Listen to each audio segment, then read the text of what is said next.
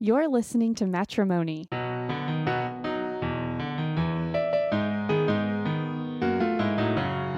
Kelsey. And I'm Chris. The show is about our marriage. And our money.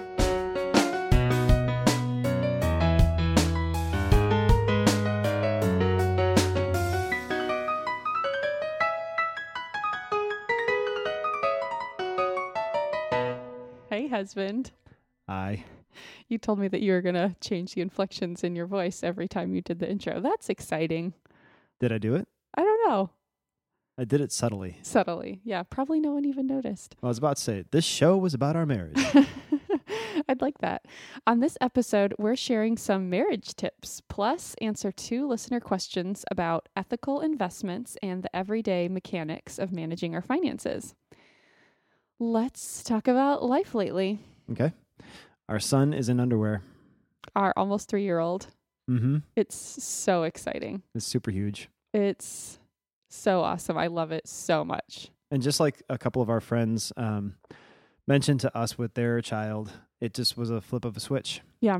And I don't recall exactly what happened. I think I asked him if he wanted to be in underwear, and he just said yes. And then he just all of a sudden started letting us know when he needed to go potty, and he's had a handful of accidents since, but that's about it. It's been so awesome. We were kind of in the situation we were one foot. You are making ridiculous faces at me. I did that on purpose. And it is annoying me. I just looked over and Chris all of a sudden made this surprise face because I just got annoyed and re-recording a section because it looked like he got this expectant look on his face, like we needed to stop recording or something. And then I stopped to say, "What's going on?" And he was like, "No, it's nothing." I'm encrypting my body language by jumbling my signals so you can't. Oh my gosh, that's great. That makes for a great conversational podcast.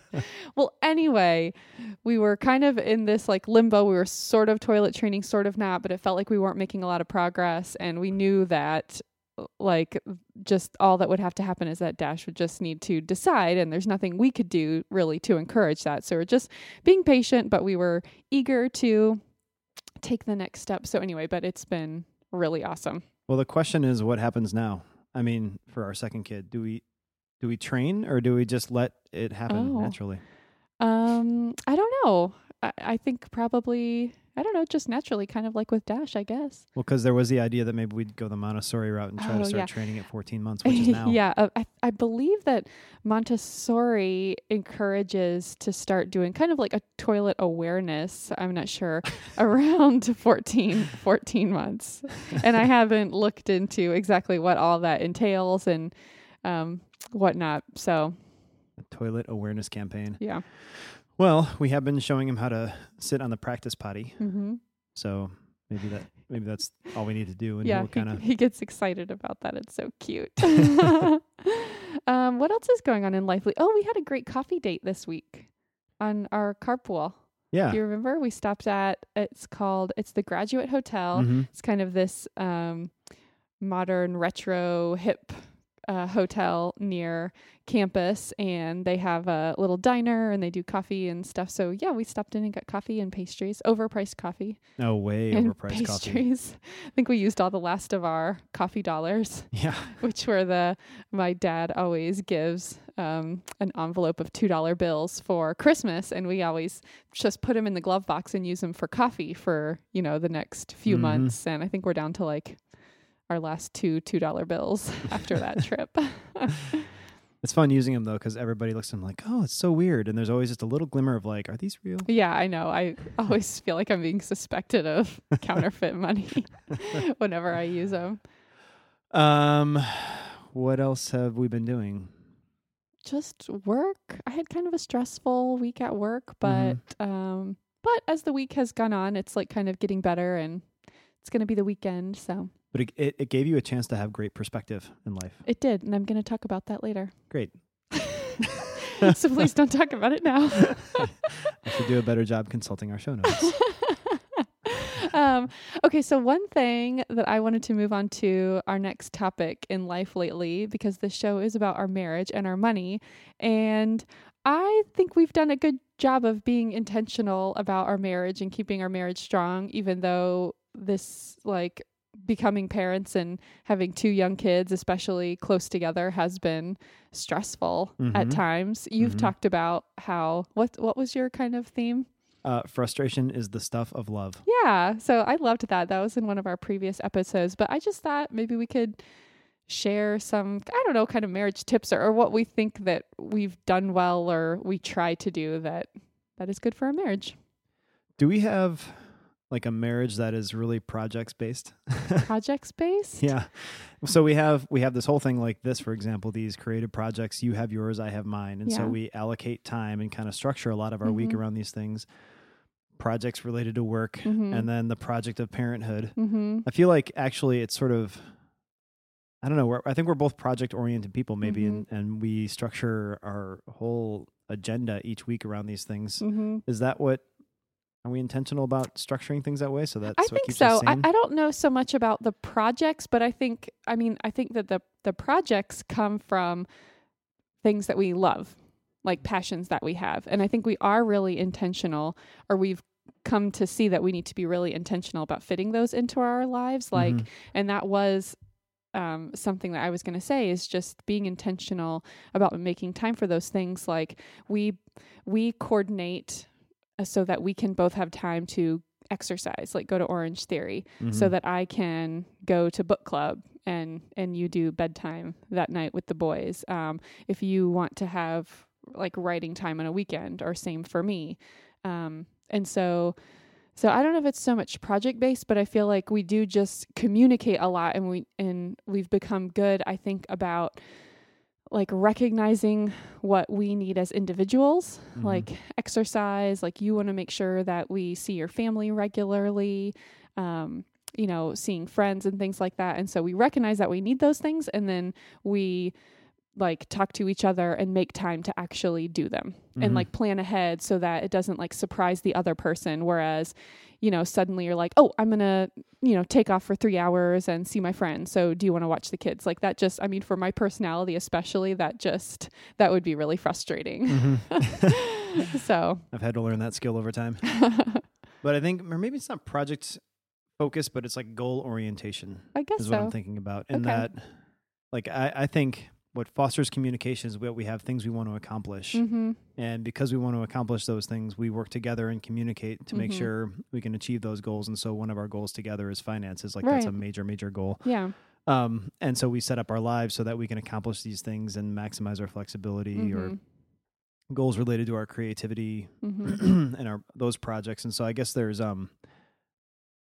it's sort of the strategic planning thing that we've talked about before. Yeah. There's a vision that we have for these various things and how do we want to accomplish them. And I think we do a good job being a team. In fact, we refer to ourselves as a team all the time. Yeah. Team Wharton. And something that goes along with that I feel like I like mentally refer to all the time is a blog post that I wrote a couple of years ago, and I'll link to it in the show notes, titled Our Ideal Life. And it was something I talked to you about, and then wrote a blog post that listed the aspects of what our ideal life would include. And it included being debt-free, having just one car or no car at all, being able to bike a lot of places, everyone in the family having time to pursue their passions, just things like that, cooking lots of home-cooked meals.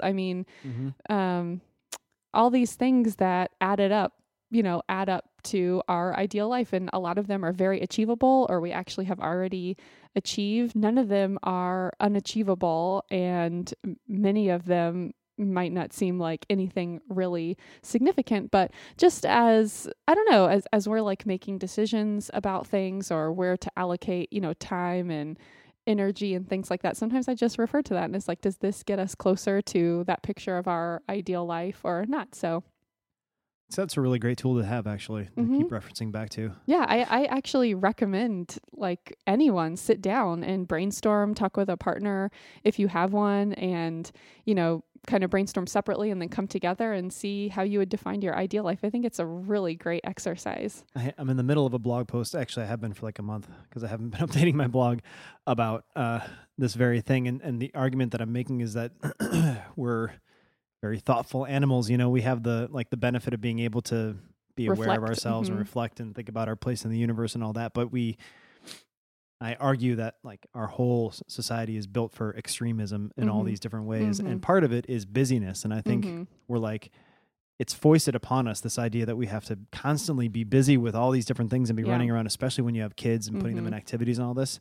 And I think the busyness is like a way to accidentally or maybe purposefully distract yourself so you can't even think about achieving big things. You just have to, if you have any time to think at all, it's like, can I get to the next place on time? Right. You know, so having a tool where you can even just briefly go back and say, okay, we're on track, or we need to change course a little bit, something like that. That's useful. Yeah.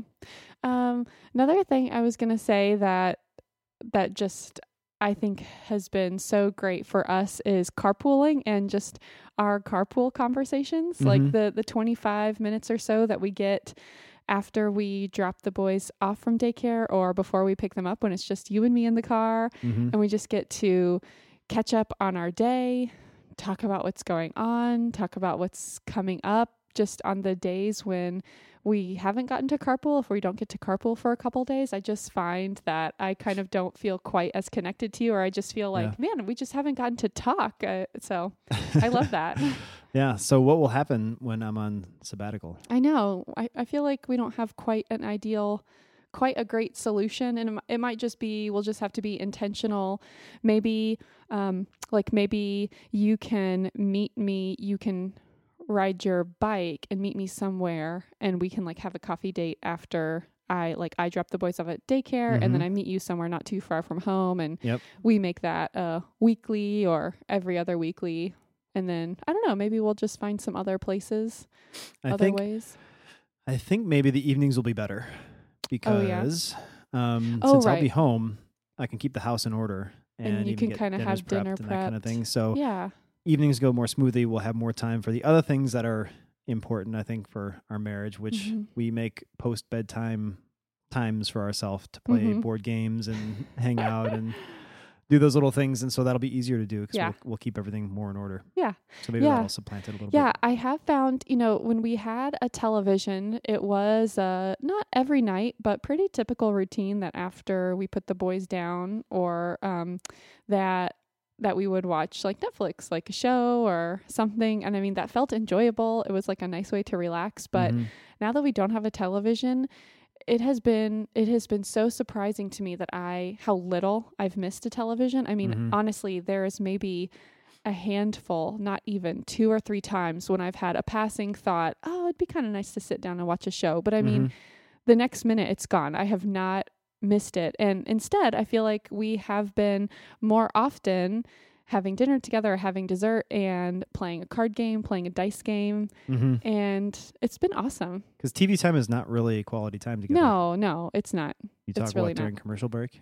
Yeah. You're not. You're not making eye contact. You're not interacting. I mean, you're there in the same room, but I don't think it counts as quality time. Oh my God. Everybody get rid of your TV. Please get rid of especially now with the political season, all you're going to see is hate ads. Just get rid of your TV. Let's see. Anything else? No, I think that makes up our general strategy to remain happy.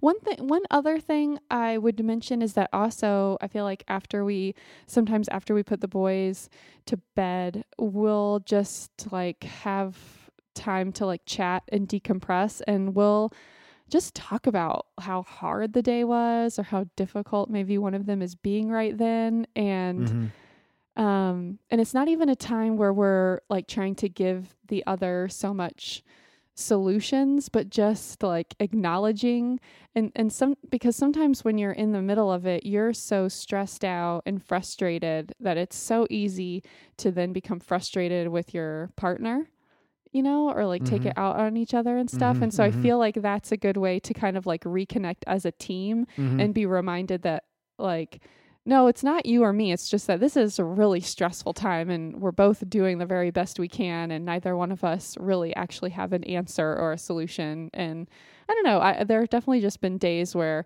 we end up doing that. And it just kind of feels like the stress of the day or like from parenting. We're kind of even remind each other like they're so little right now. They're, they're supposed to be learning boundaries, testing boundaries. This is just totally normal and it'll pass. And yeah. And I think I almost daily return to that mantra of frustration is That's the stuff so cool. of love. Like just the idea that all going through all this is just teaching you patience, and you have to be patient and invest all your energy into dealing with this crazy, insane little child or children.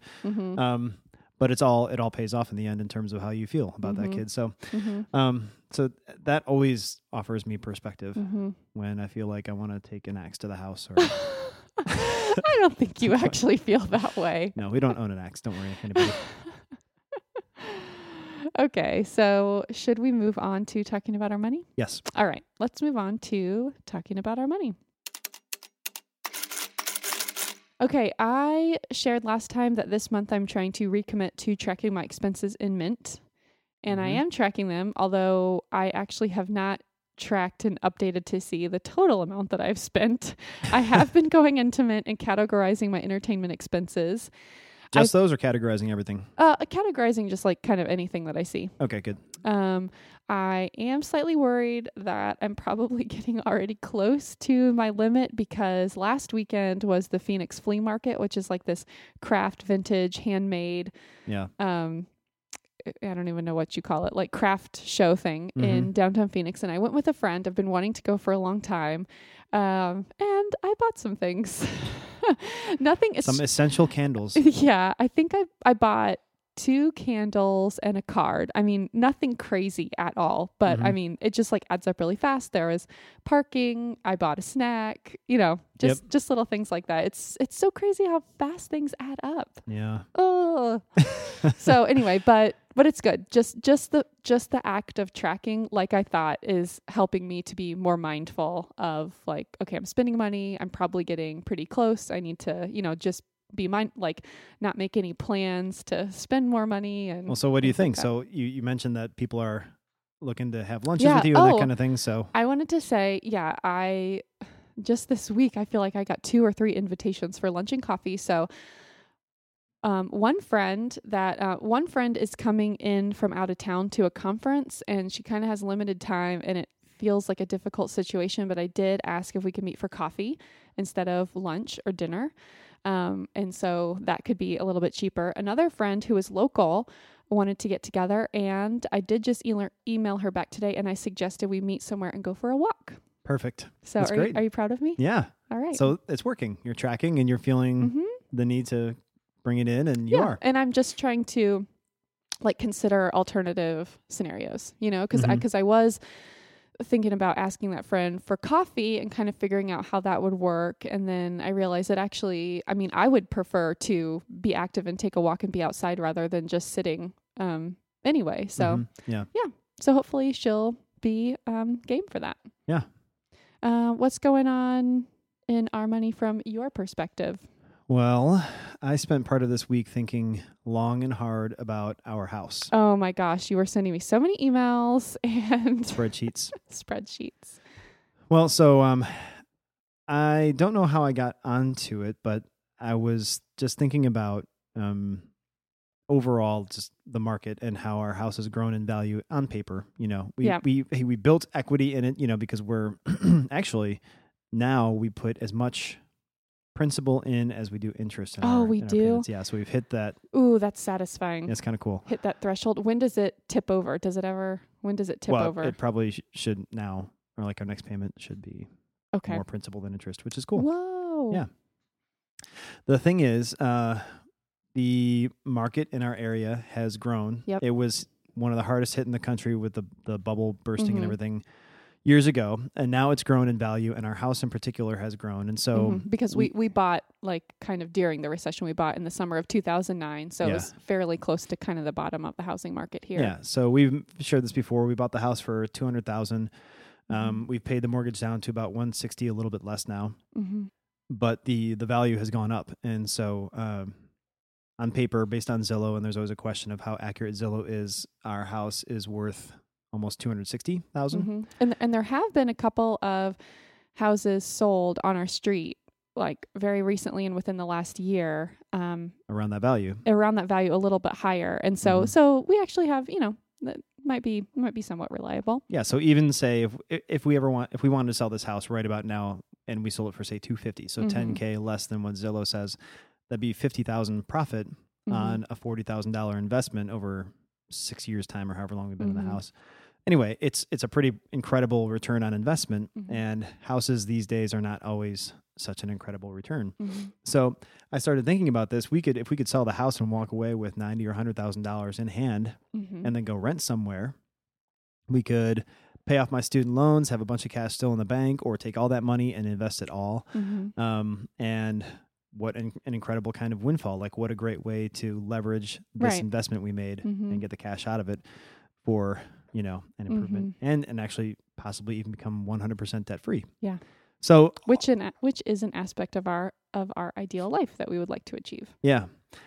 So I started thinking about this, and I was looking around at rentals, and I found one that was already gone, but on Zillow that looked really great. It's in an ideal location for us, and I thought, okay, and I brought it up to you to say, would we move out of this house? We could make all this money, but we love the house, we love the location, we're around great neighbors in a great neighborhood, all of those things. So how do you balance this? Right. Renting versus owning a house that you love, that you put some time and money into, that we wouldn't necessarily like. It's we've invested in this thing for our personal enjoyment. So we thought about it, and I found some resources. I created a spreadsheet to show, of course, rationally speaking, it makes all the sense in the world to sell this thing. But emotionally speaking, it's a little bit different. And you asked a friend for some advice who's in real estate, and she offered a really thoughtful response.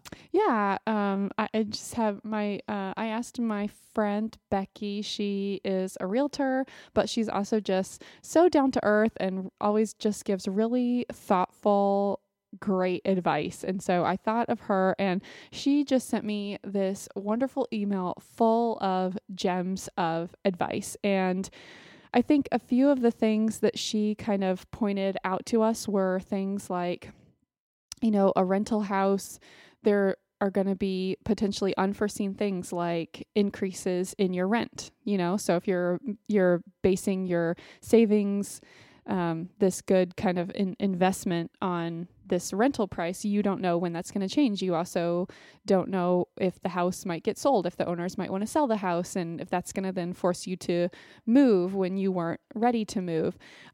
Just also pointed out things that, rental houses are going to see different people living in them more frequently. So they might be just need, not repairs, but just not have the same quality that like our house has, and things that you do want fixed, communication with your landlord, responsiveness of your landlord, things like that, is just something to consider.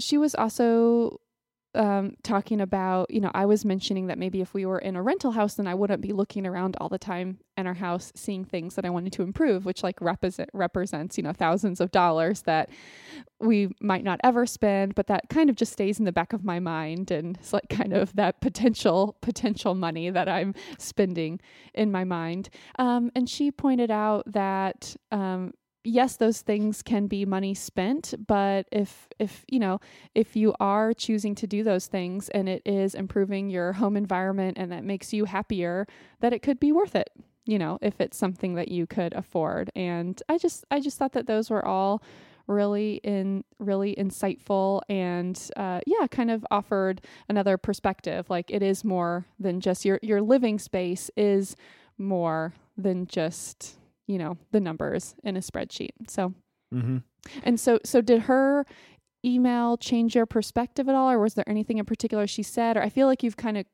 cooled on the scenario a little bit. It might be because that rental house, it turns out, wasn't available or had already been rented, and actually kind of in the area we're looking in near downtown Gilbert is a pretty desirable area. So I think like any rentals, we would have to be pretty aggressive with them. That's what cooled me off the most. Really? Is just a lack of availability. Like all the headaches that might go along with it. And like I'd have a really hard time dealing with a landlord or things like that. Yeah. And, the possibility of it being sold and having to move again, those sorts of things those would be super frustrating to deal with. But you'd be willing to deal with them for the... I think so. I haven't decided. But so the interesting counterpoint, I've I knew about this guy before, and I'm going to talk about him, my one big thing, but Jim Collins, not the Jim Collins of like Good to Great books and things like that, a different Jim Collins, I think. He's got a website. He's Mr. Money Mustache, links to him, and he talks about simple living and investing in business. But he's got a post, which I only happened upon today. Like, it's funny that I've been thinking about this. Funny. Randomly came across it today about why buying a house is essentially the most terrible investment you could ever possibly make. Oh. And he says, his whole post is like, okay, so let's just say, you know, a friend and I are sitting down talking and saying, let's try to come up with a worst possible investment we could think of. What would its attributes be? And he says, well, it should be not just an initial, but if we do it right, a relentlessly ongoing drain on the cash reserves of the owner. It should be totally illiquid. It should be expensive to buy and to sell. It should be complex to buy and sell so that you have to, you know, pay lots of fees for the complex paperwork that's required. It should be, you know, mortgage, like you have to take a loan out to buy this thing. It should be immobile, like you can't move it anywhere. And it should be, you know, subject to the whims of not even, you know, the state and the city, the community that you live in, the taxes and environmental situations that come up, but even the neighborhood and like your neighbor could dictate the price of this massive investment, like all these things. Right. That's interesting. Rationally speaking, like I totally get this point. However, I think that's generally the market. And I think as long as we weren't forced to sell this house at a very low point in the market, because we bought at like this historically low price, right, and with an incredibly good mortgage rate, that we probably can, for the most part, depend on getting a good return on the investment whenever we did sell it, as long as we choose when we want to. So that's why I'm not like pushed to try to sell it. Although the idea of going 100% debt free does kind of get me really excited. Enticing.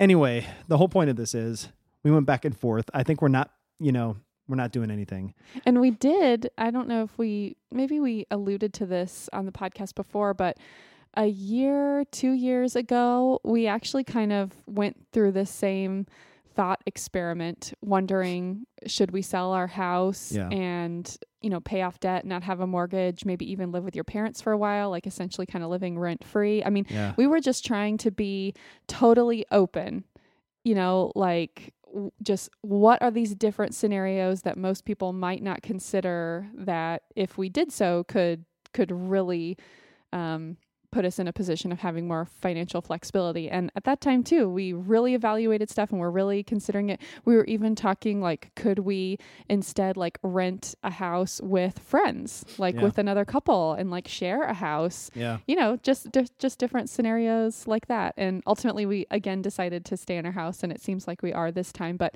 you know, I have to admit, I get a little, not quite anxious, but I just do love so many things about our house and just our current living situation, our community. And, you know, I like routine and habit. So I think anything that would totally upend that feels a little stressful for me. But I do want to remain open to considering just different scenarios, because you don't want to not even be willing to consider opening a door if really cool things could be behind it. And so I like that, you know, every year or so we just, you know, kind of open this conversation up and just say like, what if, like, how do we feel about that now? What's the market like now? So yeah.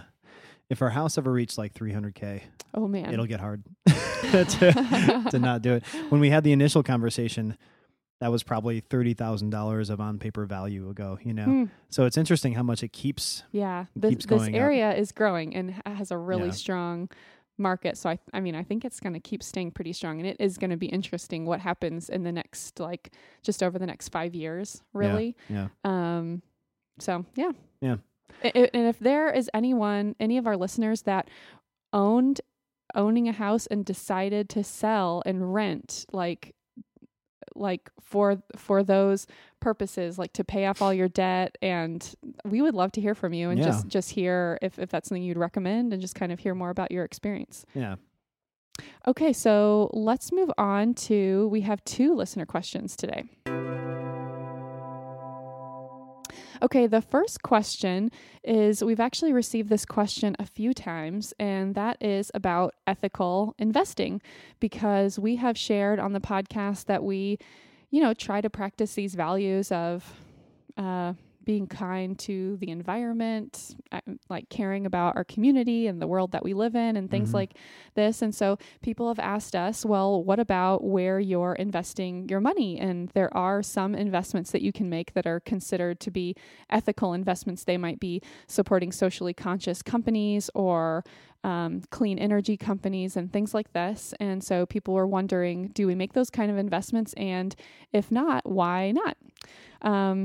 And so I thought that was just a really great question. Yeah. And I did have to think about it for a while, because we are not investing our money like based on making, these ethical investments.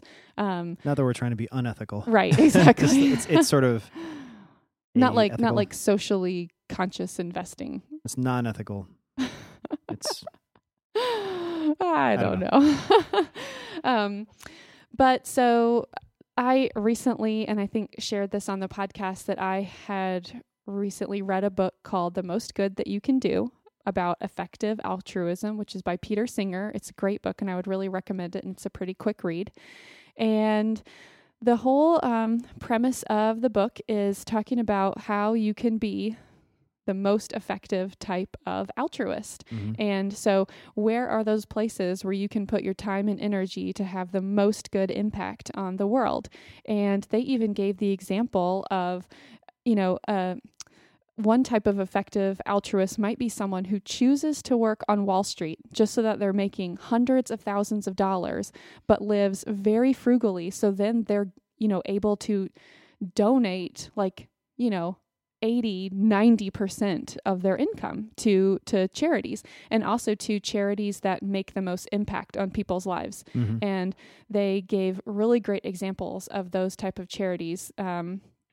There, are some charities that for,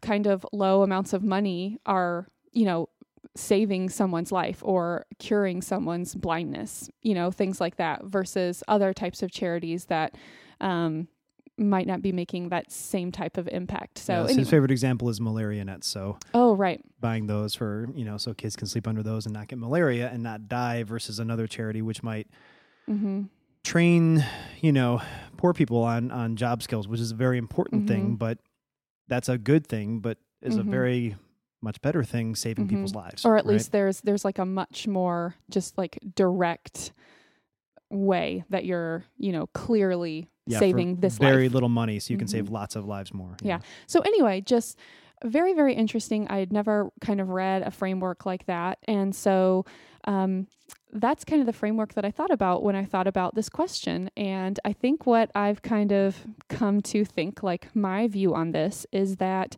the amount of money that you and I, Chris and I, could be investing in the stock market is not going to affect the type of market that exists. It's really, I don't feel like, going to affect having more clean energy companies, having more socially conscious companies and things like that. But someone that's interested in being an effective altruist.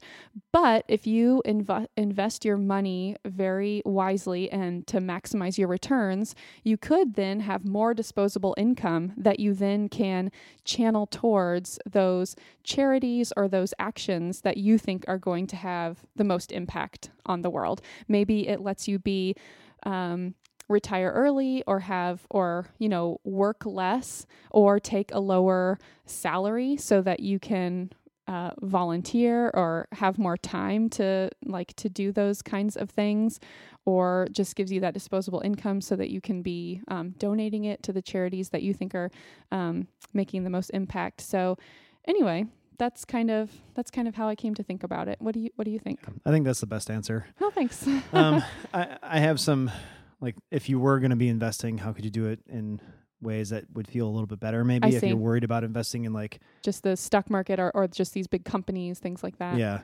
Well, there's two ways to think about it. One is other non-ethics oriented investing that you could think about. So some things that have become popular recently are, for example, REITs, which is it's a real estate investment trust. So REIT, and that's a way to invest in. It's like a mutual fund of real estate, as I understand it. So you're investing in property in a certain way rather than stocks in companies, and so that would be one way to go about it if you were concerned about investing in stocks of big corporations. There's also the other one that I had thought of was peer-to-peer lending is becoming really popular. Yep. So you can there are companies now online, and you can essentially make loans to individuals through these organizations, and I think you choose sort of your level of risk. And Mr. Money Mustache has written about this, and he's had actually good returns off of it. But now you're working with individuals or groups of individuals versus companies. Right. It's another way to go about it. And there actually are, socially conscious funds that are out there. So I used to invest in one called the Calvert Global Energy Fund. It did terribly. So it's asset allocation is all in wind and solar and tidal power, these sorts of things. But all of that is really volatile and doesn't perform as well as the overall market. So you could invest in that if you're going for the long term and literally putting your money in the idea that in the future, these things will take off because we're moving towards alternative energy. And that's probably not unfounded, but there's a lot more risk in that than just going into a standard index fund like we invest in. And actually, one of the listeners that wrote to us to ask about this, Justin, he made an interesting point, and he was just saying that maybe in the future, the political environment will be such that clean energy will really be championed, and then actually maybe that will be an amazing investment. Right now, it's really not something that our government in our country, at least in the United States, is really prioritizing. And so hopefully in the future it will be. And then, if clean energy could one day be as good of an investment as investing in the big oil companies, that would be something. Yeah. And actually, I think the stage is set for that. So just a couple months ago, there were talks in Paris and all major countries were there. And actually there's a significant business presence as well. And so probably for the first time, there's a real groundwork for moving towards clean energy and moving away from a carbon-based energy source. And so I think that's not, again, unfounded. But how long we move towards that is the thing.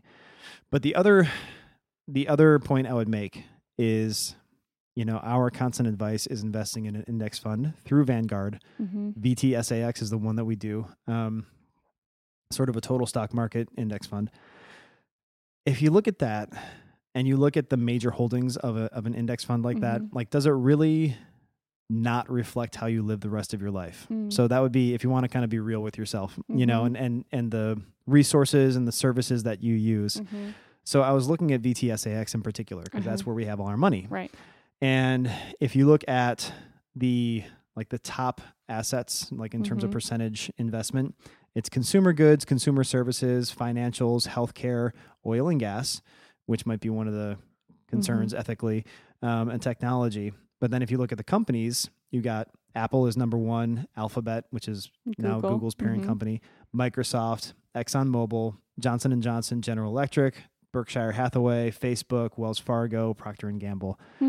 It's interesting. Probably you use many, many products and services from, including ExxonMobil, right? Yeah, if you drive a car, you're using gas, right? So the index fund probably reflects much of how you live your life. If it doesn't, then, maybe you now have an ethical kind of mismatch. But otherwise, if it kind of reflects how you live your life, then maybe actually investing in an index fund isn't so unethical, So so it's something to think about. Maybe take a real look at the types of funds you might invest in to see if it really doesn't reflect your life. Oh, that's really interesting. Very insightful, Christopher. Thank you. Okay, I wanted to address a second listener question today, and someone emailed to ask us about the day-to-day mechanics of our budgeting. We've talked about sitting down for a budget meeting or a financial summit and making your goals. We've talked about tracking in Mint, but what does managing our finances look for us just on an everyday basis? Well, I check in probably every single day on almost all of our accounts, which is silly. There's no need to really do that. I think that's great. It's good. It's good to do, I think, in your bank accounts where cash flow is really happening. No need to in your long-term investment accounts, obviously. Sure.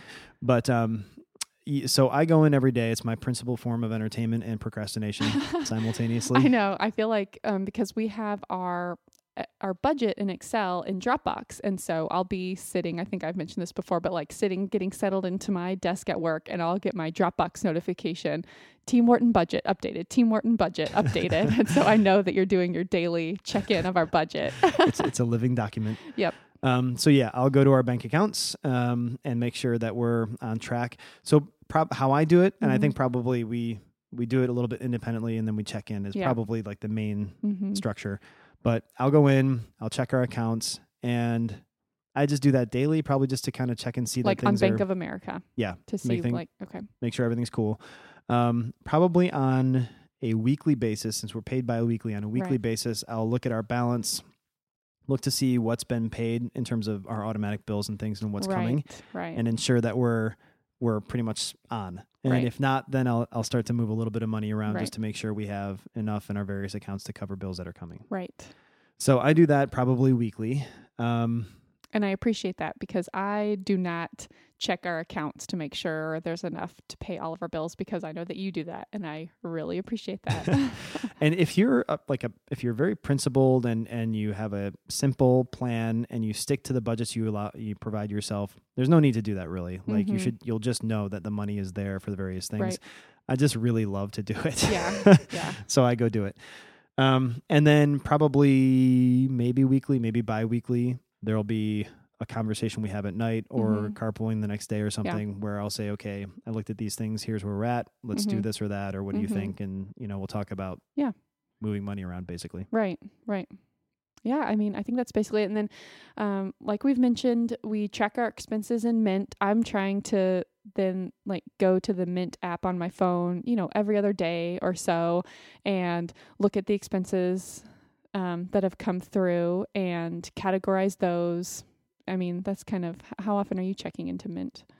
I probably pop in every few days. Okay. Just to see balances. Yeah. Like if I don't want to look at particular accounts, you can see all your balances at once. That's a nice thing about the Mint app, is that rather than going to your bank accounts and then your investment accounts and then your retirement account or whatever, you can just see them all at once. Yeah. So I think that's kind of it. And then, for a budget meeting, we'll kind of schedule those, or say, hey, let's sit down and look at our budget. If we have something bigger, when we're thinking about painting the house, or, trips coming up or something like that, let's really kind of look and plan for this, or if, consistently we're just saying man, we are going over on our groceries month after month. Let's sit down. Do we need to adjust this? Do we need to kind of have a talk about recommitting to, spending less at the grocery store? Just kind of things like that. Yeah. Yeah. And there is some infrastructure, actually quite a bit of infrastructure, I think, behind all that. So our reference document, our Team Wharton budget, we've shared, I think, the breakdown. I don't know if we've shared the actual spreadsheet, because with formulas and stuff. Yeah. And it's probably because it's very particular to our situation. I'm planning for saving for the summer because I don't get paychecks in the summer and all of that. That's right. But I have a bunch of stuff built in. I figure out what our daycare expenses are month to month. I'm estimating what extra pay I might get in the summer to adjust our summer budget to understand how much I should be saving per month. I have checks, various formulas to check that we're actually putting the right amounts into our various accounts to ensure that we cover all our automatic bills, and I adjust those periodically in case something comes up, like a raise, for example. Right. Our broad investing in Vanguard, I'm tracking that year to year, so I have estimates for how much we should be putting in each month, and I track that every time I put some in. I update that so that I can see whether we're on track or not. And then I estimate our travel expenses too, so we know what trips are coming up, and I have big broad numbers, and make sure that gets formulated in with the rest of our usually summer expenses and savings. But I think it just speaks to, and this speaks to kind of what you talked about, is related to the healthy defaults, but getting your budget document set up, having it really reflect all your expenses that come in, and really reflect, your true income and what you want to be saving. maybe having some of those, like tracking some of those other things like out to the side, this year we want to be spending, this much money on travel or, just things like that, having it all captured in one place. Then you just, then it's set. I mean, or you can just make like little tweaks, but then you can just be checking back to refer to it. And then checking in on your finances is a really easy, quick thing to do. It's not like, oh man, I got to sit down. It's going to take me an hour to figure out where everything is and how much I've spent. Like, we've set it up so that we monitor very effortlessly. Mm-hmm. Mm-hmm. So, yeah. Yeah. So it's helpful to have this document, and we've had this, since we've been together, and it's gone through year to year iterations. And so it's gotten, the complexity it has now is is many years in the making, but you can sit down and create something similar. All of it though, in the end, funnels into my most important number, which is our net savings and our gross savings. Oh. So the percentage of money we save of our net earnings and the percentage we save from our gross. Okay. You have those numbers for me right now? Yeah. Okay, let's hear them. We save 32% of gross and 17% of net. 17%? 17% of net. Mm-hmm. All right. How do you feel about that? Oh, it's much, much better than average, but I always wish we could do more. Yeah. But it would be difficult to do significantly better unless we radically changed our life. Like, for example, selling our house. I see. Yeah. Where do you wish those numbers were? 50% of gross, at least. Whoa. 50%. Yeah, at least. I'd rather actually it be 50% of net. Whoa. Which would mean our take home pay, half that would be going into savings, because that would mean probably at most in 10 years time, we could retire, both of us. Whoa. But. All right. Dreams. Yep. Okay. Let's move on to one big thing. Okay. I'm going to share mine first since you already alluded to it. But so as I mentioned, I just had kind of a stressful day at work earlier this week. And it was just, it's one of those things when something stressful or not great happens and it just leaves you feeling so just, and so I was feeling that way. But then, since that happened and, I just kind of had some time to move past it, just this week, there were so many instances in which I was reminded of the deep, rich community of friends that I have. Mm-hmm. And it was not an atypical week. I had book club, which I just have once a month, but I talked to a friend on the phone that I hadn't talked to in a long time, but I just got other, emails. I got a couple of invitations for like coffee or lunch or things like that. Just had like some nice conversations with friends. I got this really nice email from my friend Becky, who had some, rental versus ownership advice for us. And I think just being reminded of all these wonderful relationships that I had in my life, it was so comforting and just gave me so much perspective. And it just made, something blah at work seem so unimportant, which it actually is. Mm-hmm. And that was just a really wonderful perspective and reminder. So it was just really nice. Yeah, that's awesome. You're already rich. Oh, in friends and love. All right. No, that's very awesome. And actually it inspires me a lot to try to, in fact, the like regular meetings I have with one of the few friends that I have is really inspired by you, because you're so good at cultivating friendships and being really intentional about having them, that I try and do the same.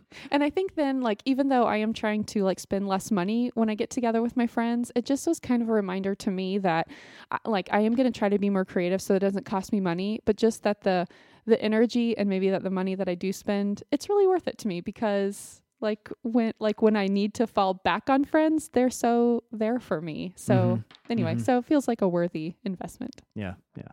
Cool.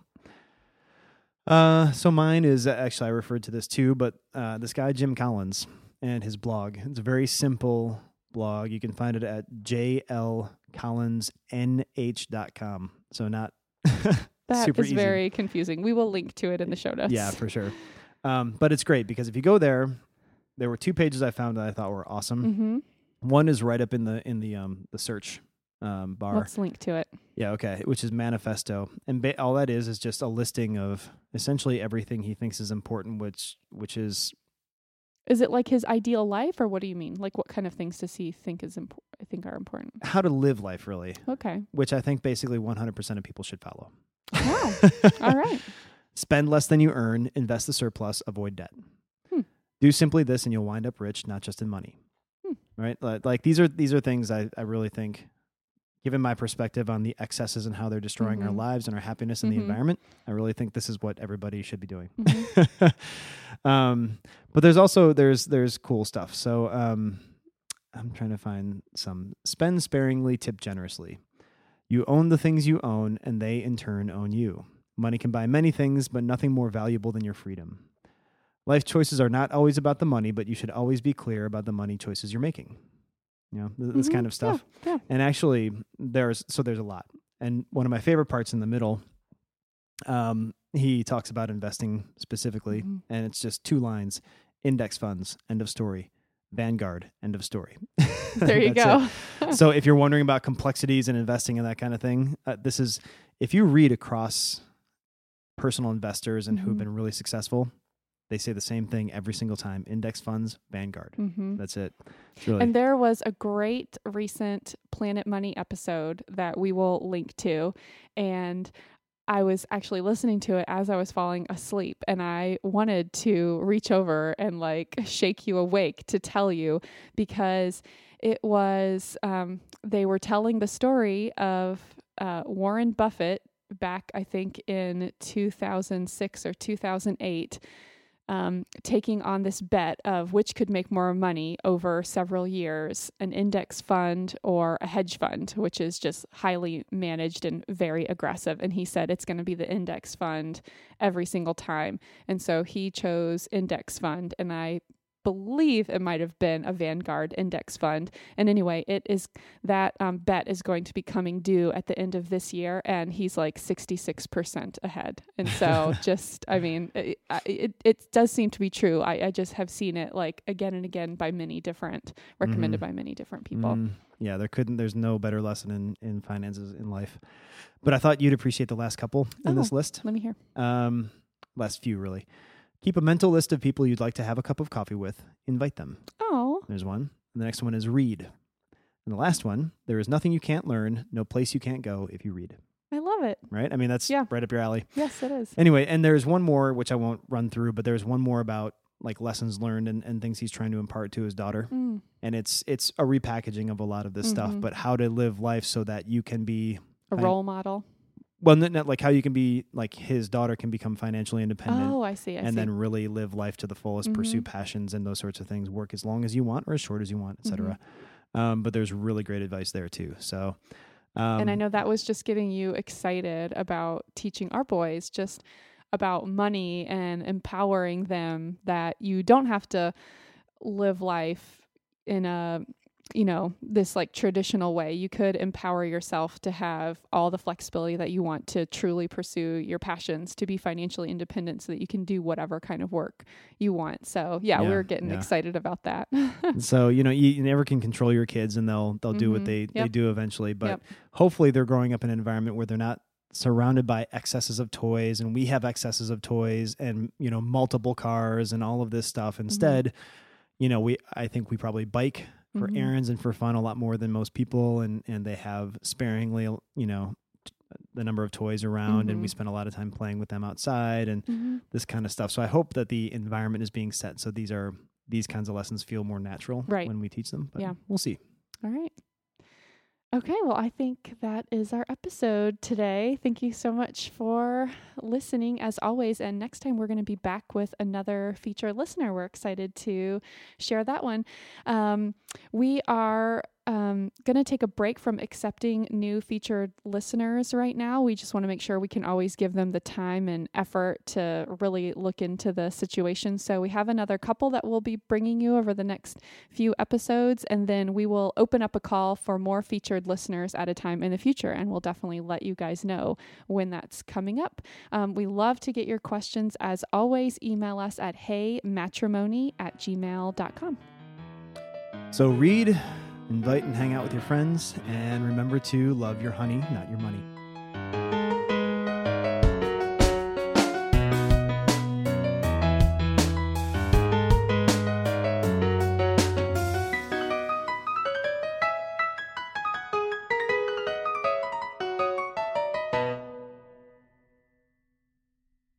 Now remember your intro. This show is about our marriage. I'm going to say it differently this time. What are you going to say? My inflection will be different. Do you need a tissue because you're sniffling a lot?